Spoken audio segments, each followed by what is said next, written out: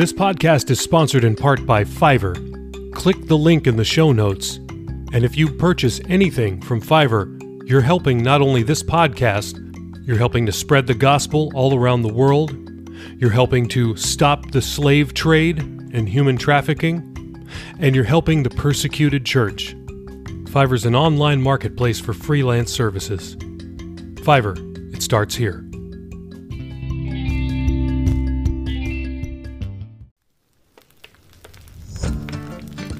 Welcome to By the Fire. I'm your host, Dave Smale, and this is Captured.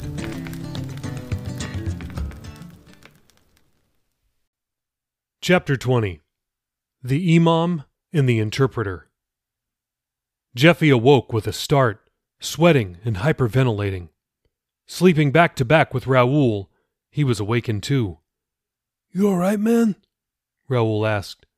Jeffy didn't answer. "Nightmare again?" The breathing slowed. "Yeah, sorry," Jeffy finally replied. "You don't need to be sorry, bro. I understand. Hey, it's gonna be okay." "Right," Jeffy said, with a sigh. Though they were whispering, Raoul could hear Jeffy's discouragement. They'd both lost track of time. It may have been 5 weeks since they were taken, but maybe longer. However, they did know that 6 days ago, they'd witnessed a horrific event. The terrorists brought in a new prisoner. However, the man's stay was short. Very short. They dragged him to the dunes on the outskirts of the compound in full view of the cage and put him on his knees. They set up a video camera, donned black hoods and masks, and filmed themselves saying something in Arabic to the camera and then executing him by 3-man firing squad. They celebrated their victory as they did so, firing multiple rounds into the air and shouting, "Allahu Akbar." It took both of them by surprise. Until that day, their stay had been relatively uneventful. They were left alone to starve and thirst most days, subsisting on scant food scraps and strange-tasting water their captors would toss their way once a day. Every few days, Raoul and Jeffy were pulled from the cage to relieve themselves, then beaten senseless before being tossed back in. It seemed things would go on like that forever, until the unexpected execution. Raoul didn't know what the man had done to deserve execution, but he did know why they had killed him in full view of their cage. Psychological warfare, or psyops. They'd tried to escape several times. It obviously hadn't worked, and each time they were beaten more severely. Even in their weakened state, it seemed that Raoul and Jeffy were building a tolerance for the beatings. The terrorists realized it and decided to send a message. "Stop trying to escape, or this will happen to you." It was received loud and clear. The shooting had had the desired effect, at least on Jeffy.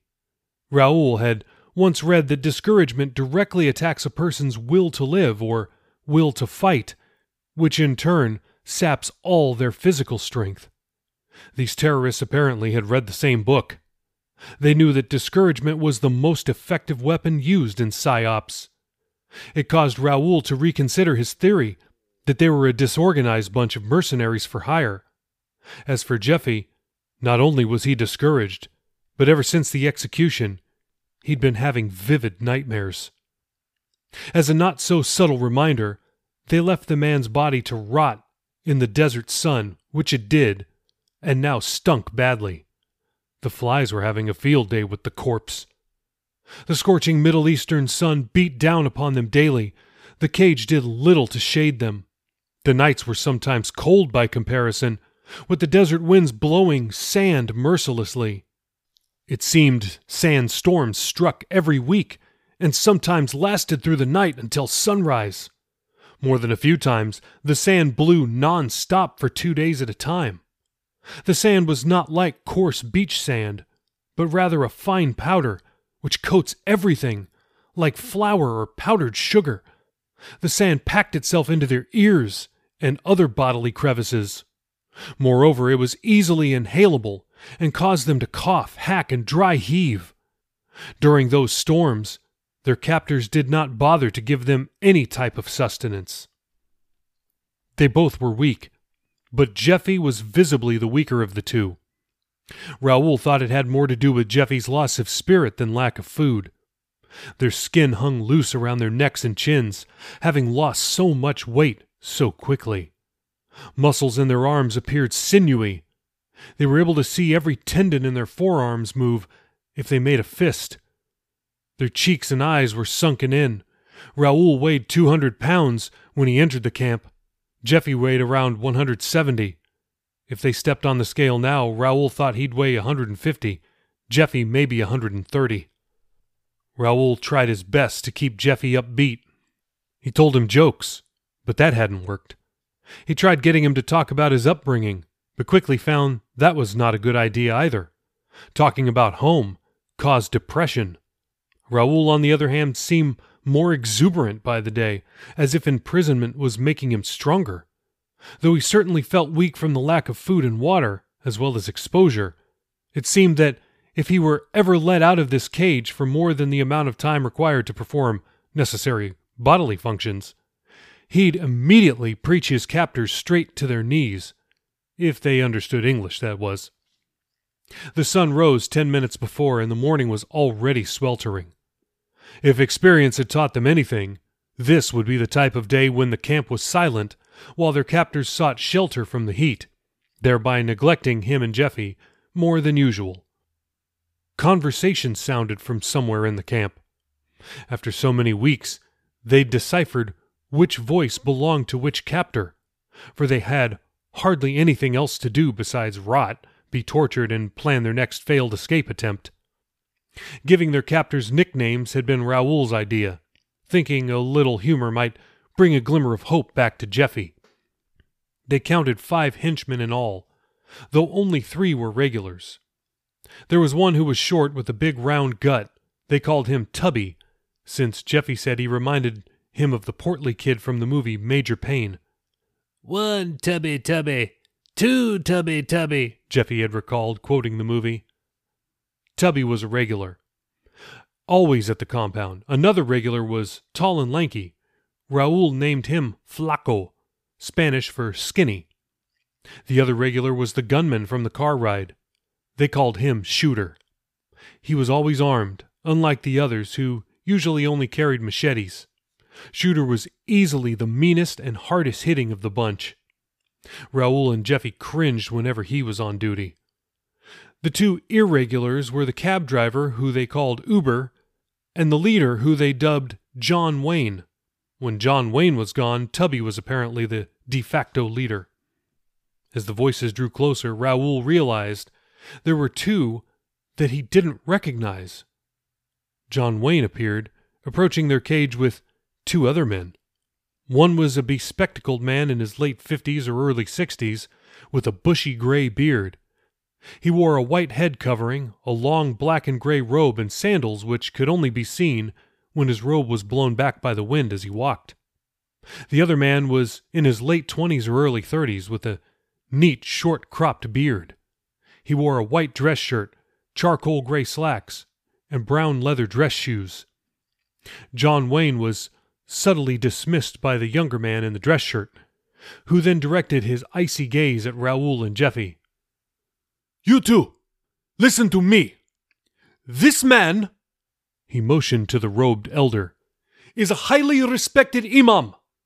You will listen carefully to everything he has to say with the utmost attention and respect. Do you understand?"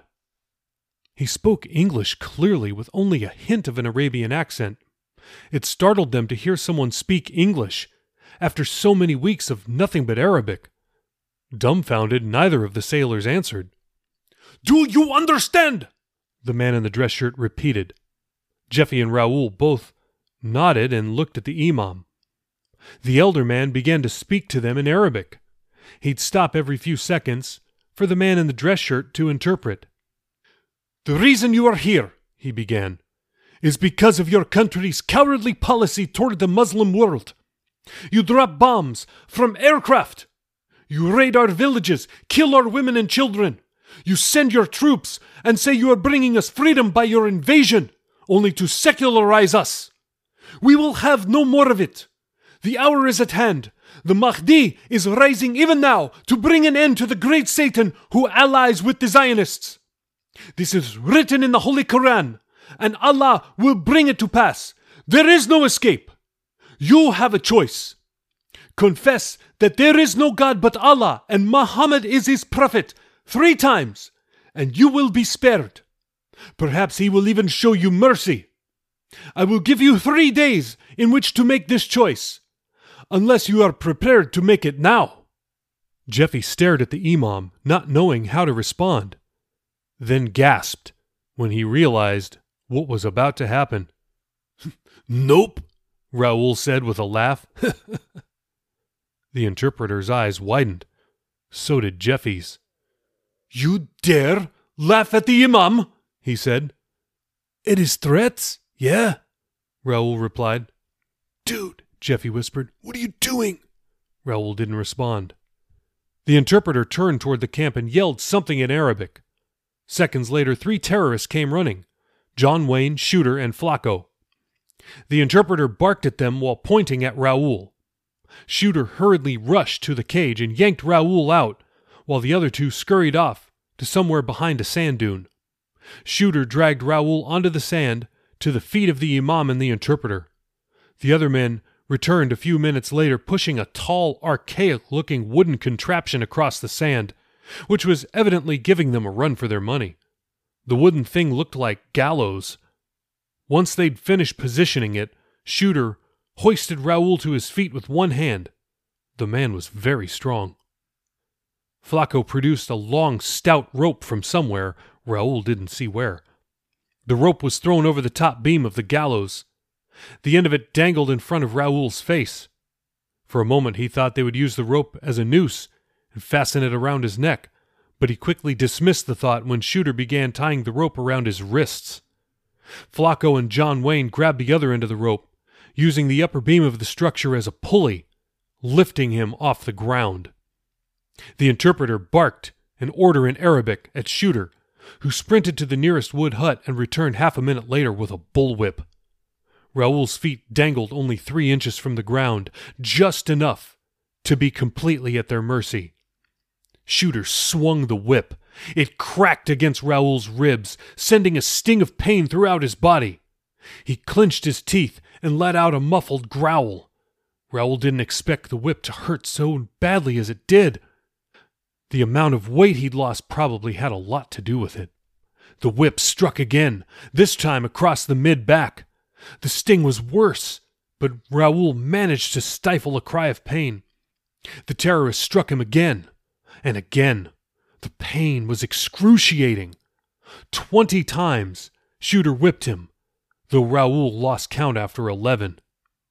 Twice the whip struck his legs, opening up gashes that poured down blood onto the sand. The gashes that had been opened up on his torso were mostly soaked up by his orange prisoner robe. At last the interpreter commanded the whipping to be stopped. The men hoisting Raoul let go of the rope, and he collapsed onto the sand. He groaned as his open wounds were immediately packed with the scorching hot powder. Raoul refused to give his captors the gratification of showing how much pain he was in, though if the whipping had continued, he likely would have relented. Flacco and John Wayne lazily picked him up by his shredded garment, which ripped more. The men took a moment to put gloves on before grabbing him by the insides of each arm. Raoul looked up at the Imam and the interpreter. To his surprise, a rush of energy like a second wind came over him. He took a deep breath and locked eyes with each of them as if to say, "You can't really hurt me." Shock flashed behind the Imam's eyes, though the man tried to remain indifferent. The interpreter looked enraged, as if he was more upset by the seeming ineffectiveness of the punishment than at Raoul's disrespect of the Imam. He glared at Raoul. "The next time I will not tell him to stop after 20, he declared. He pointed at the cage, and the 2 terrorists carried Raoul to it, hurling him back inside with force. He tumbled and slammed against Jeffy, smearing him with blood and sand. The Imam and the interpreter turned and left as soon as the cage door was shut, not giving Jeffy an opportunity to make a profession. The terrorist minions scampered about the compound in various directions, talking at each other in their native tongue. Jeffy looked at Raoul with disdain as the two worked to separate themselves. As soon as he was sure that the men were out of earshot, he whispered, Bro, why'd you do that? Yeah, I'm okay. Thanks for asking, Raoul said. Jeffy blushed, but persisted. Dude, they're gonna kill us unless we say we're Muslims. They're gonna kill us either way, man. We're from the U.S. We're infidels. No, that interpreter guy said we'd be spared. Look, man, Raoul began. I studied Islam for a Bible study a while ago. They got this thing called taqiyya. I remember because it sounds like tequila. It's a law that pretty much lets them lie to non-believers if it benefits them. I don't know, Jeffy said, shaking his head. I think I'll just take my chances. I'll say I'm converting so they don't kill me, but I won't believe it. I'll just be telling them what they want to hear. It don't work that way, man. I'm telling you. These guys are going to kill us whether we do it or not. So why don't we deceive the deceivers then? Jeffy said. Raoul considered that for a moment. Okay, then what? When they go to kill us, we can just say, but wait, you told us we'd be spared? Come on, man. Whatever, bro. I just want to get out of here, man. I'll do whatever it takes. Hey, I want to go home too, but I'm not going to deny Christ to get there. Jeffy frowned, shook his head, and looked away. Plus, think about it, Raoul continued. Say we tell them we changed our minds and became Muslims. You think they're just going to say, oh, okay, well, our work is done here, and then give us a ride back to the ship or drop us off at the closest U.S. embassy? Jeffy trembled. He hadn't given any thought to anything Raoul had just said. I don't know, he replied, but I've been thinking. All right, I'm just going to say it. You could have got us out of here by now. Raoul looked surprised. Huh? What you mean? He asked. Dude, I've heard your stories. You fought guys tougher than these ones before, and more of them, and won. Raoul considered that for a moment. It was true. He had fought and defeated more and stronger men than these. Except maybe Shooter. There was something different about that guy. That was a long time ago, Raoul replied. What? Wasn't it like just a year or two ago? Raoul sighed, and then nodded. You're telling me you can't break free from those ropes and kill all these dudes? Come on, man. I'm not like that anymore. Jesus changed... Dude, stop. Just stop. An awkward silence followed for a moment before Jeffy spoke again. Answer my question, he said. I did. No, you didn't. Could you break out and beat these guys? Raoul didn't answer. See? You're not answering because you know the truth. You can kill these guys and get us out of here, Jeffy said angrily. And after what I saw today, I'm more convinced than ever. They whipped you like 20 times, man. You didn't even flinch. Look, Jeffy, you said they're going to kill us anyway, right? Jeffy interrupted. Raoul nodded. Are you sure? Yeah, I'm sure. I'm telling you, man. They didn't go to all the trouble of kidnapping 2 sailors just to get us to convert to Islam. If they're going to kill us anyway, why not go down fighting? Because I got news for you. I don't want to die. Me neither, Jeffy. Oh, yeah? You could have fooled me. You're on this whole righteous martyr for Jesus kick. But it's not just you here, you know. You're being selfish, bro. Selfish? How am I being selfish? I'm the one that just got whipped.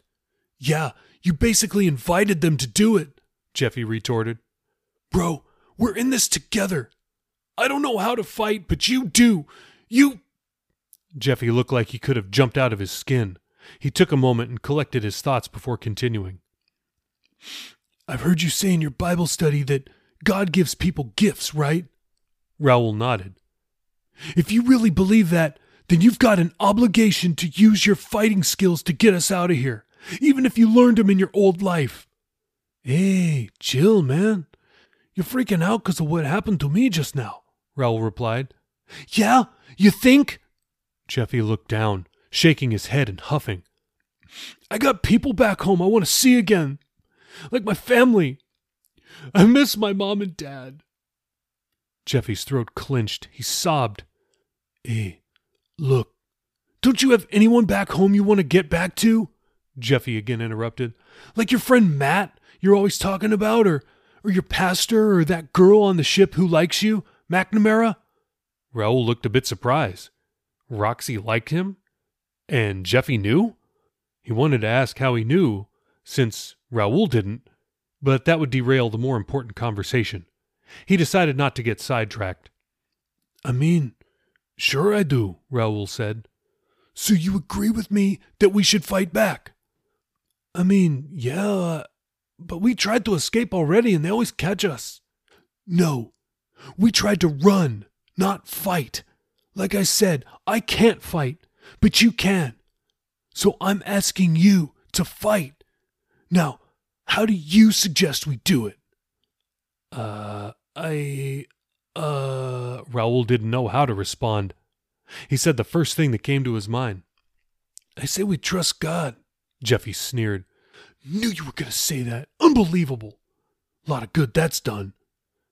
Hey, hold up. You said I just got whipped and didn't flinch, right? Want to know how that happened?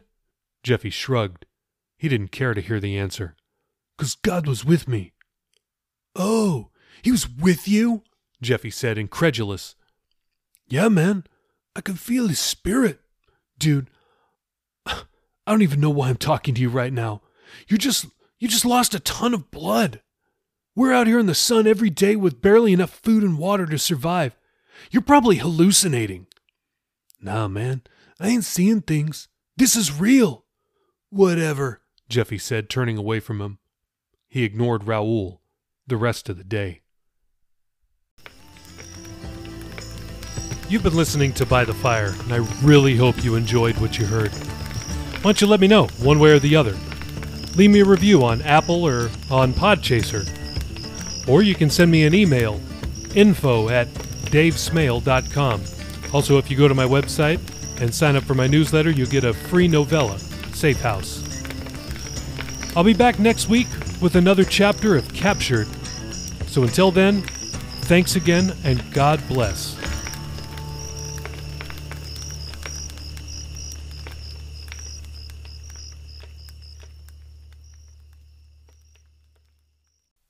This is a work of fiction. Names, characters, businesses, places, events, and incidents are either the products of the author's imagination or used in a fictitious manner. Any resemblance to actual persons, living or dead, or actual events is purely coincidental.